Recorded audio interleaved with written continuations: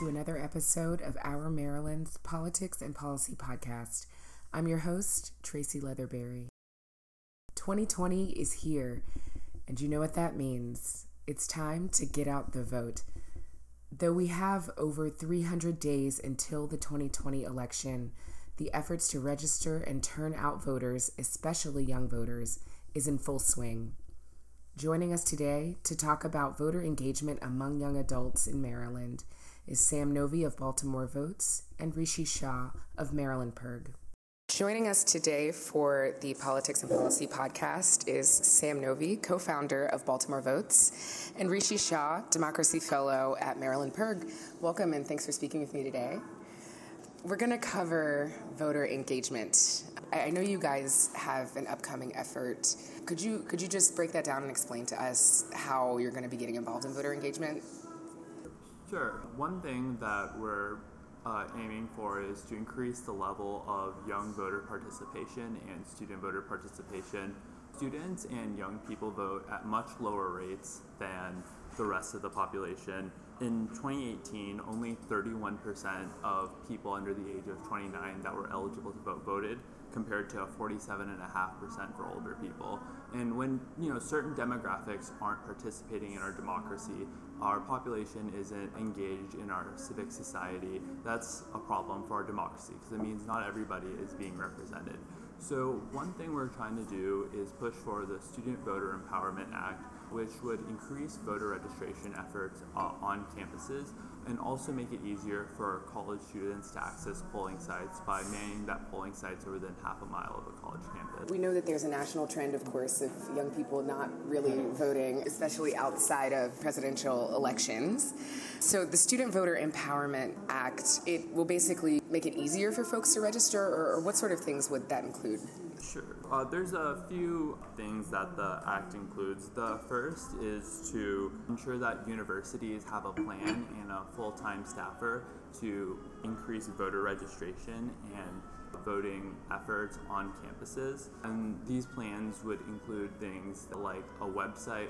The website would include a URL link that has a voter registration site, so it's easier for students to register to vote via that URL. Because the problem for a lot of college students is they're moving either from a different city, a different state, so there's a lot of confusion about how absentee ballots work, about whether they change their voter registration, so the website would help streamline some of those confusions. Another thing the Act would do is make it easier for students to actually get to polling sites.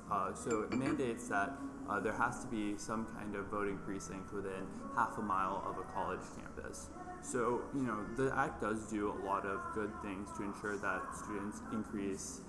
students are more likely to register to vote, and students are more likely to have access to polling stations. But, it's only part of the full package we need. We still need efforts to get out the vote, and there are sorts of efforts in addition to the Student Voter Empowerment Act in order to truly increase student voter participation.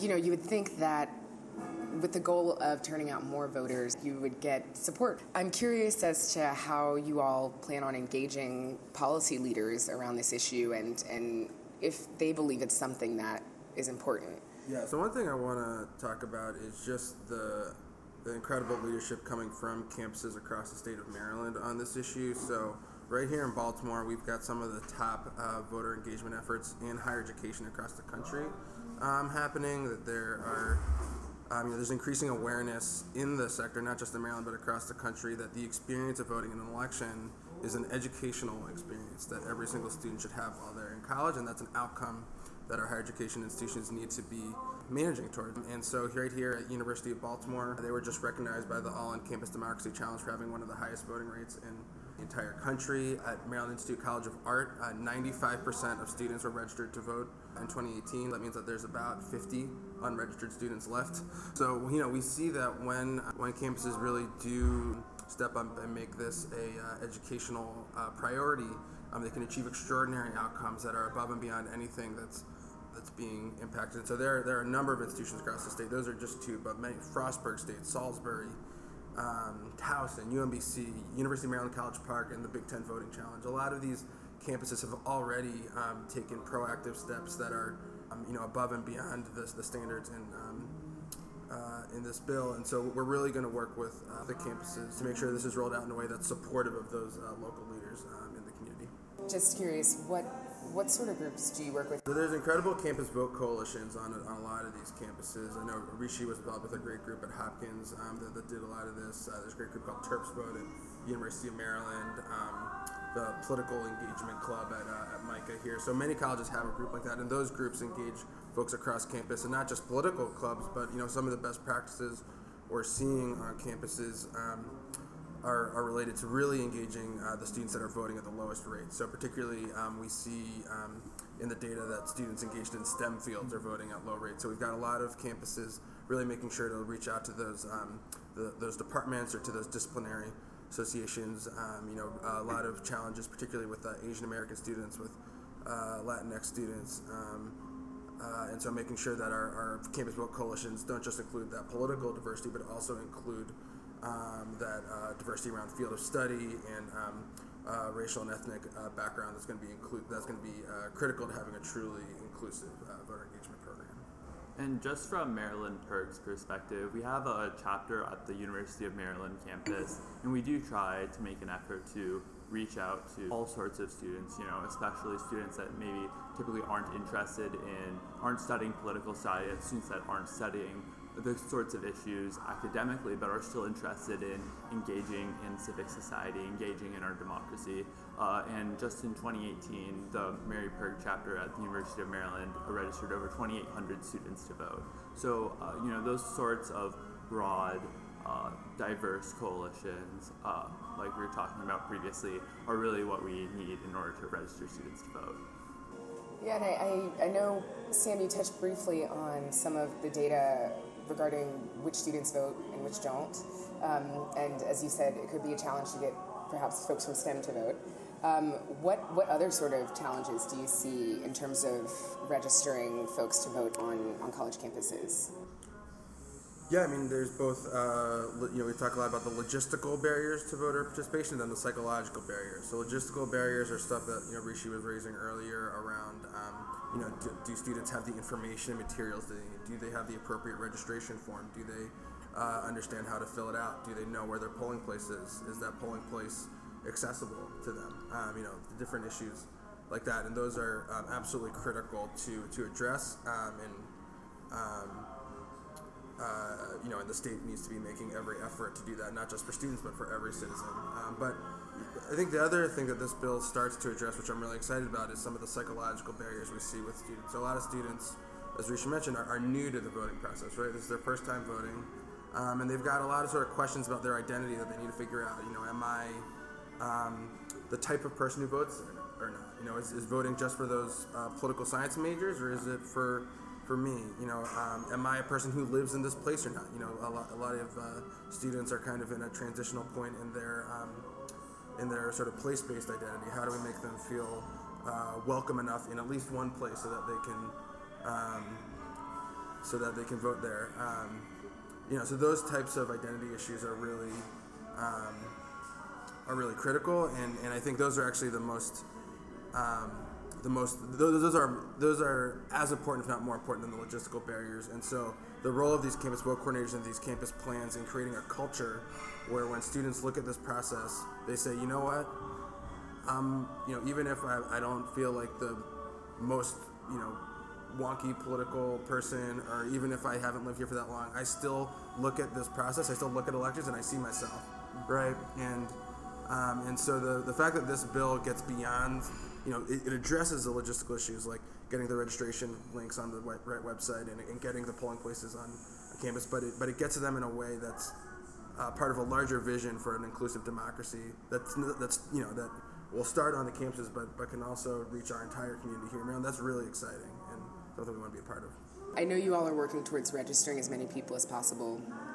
What does an active sort of citizenry look like in Maryland? What's your dream? What would you like to accomplish? I mean, ideally, we want, as many people registered to vote as possible. We want as many people, not just registered to vote, but actually showing up to elections. And we want people, part of the beauty of democracy is that you have a choice whether to vote or not. But what we really want to do is just create a culture where we don't have like the psychological barriers that Sam was talking about.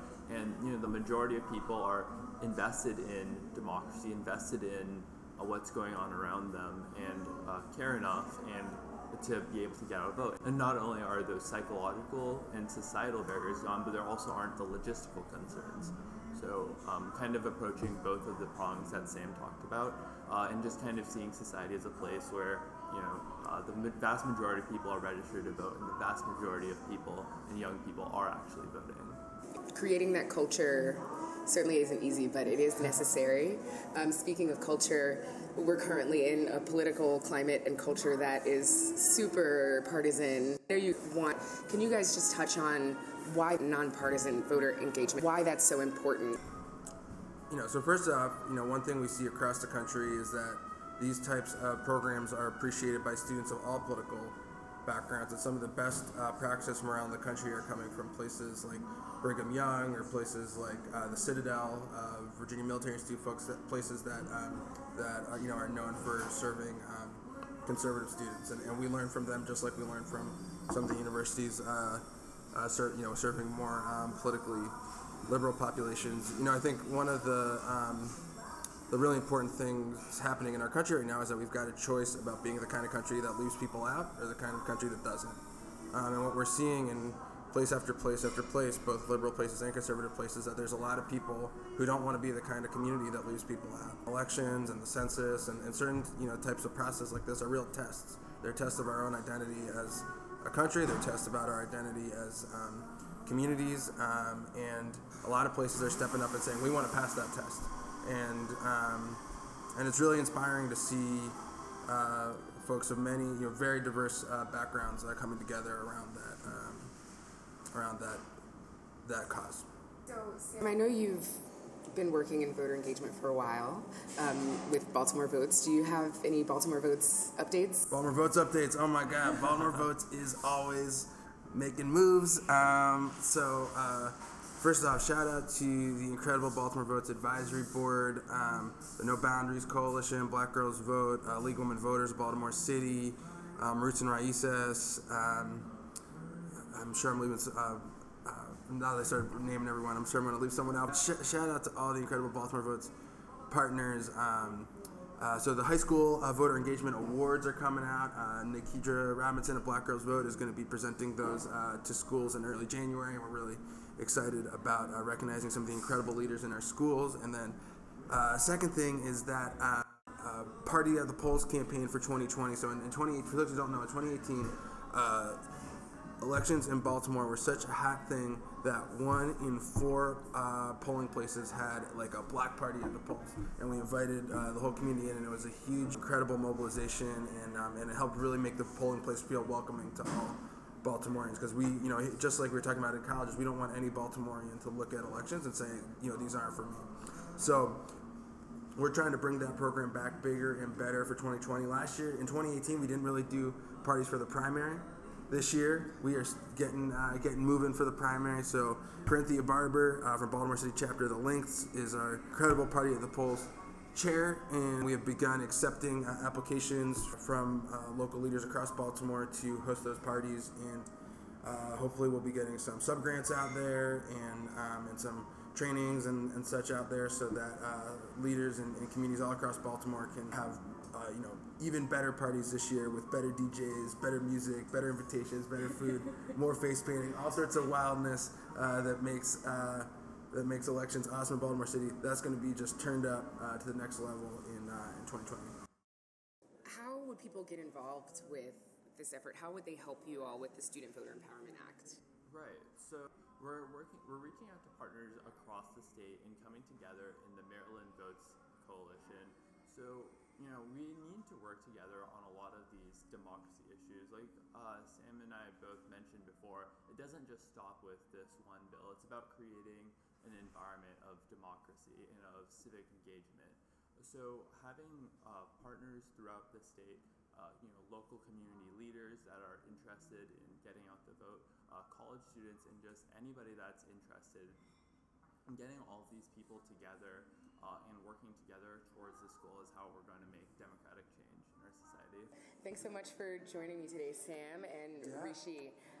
We really appreciate your efforts in Maryland to get people to engage in this democracy. So good luck in 2020. Hopefully we can get some folks to join in as well. That was Sam Novey of Baltimore Votes and Rishi Shah of Maryland PIRG. To keep up with Sam and Rishi's voter engagement efforts this year, visit baltimorevotes.org and marylandpirg.org. As always, thanks for listening to the Our Maryland Politics and Policy Podcast. See you next time.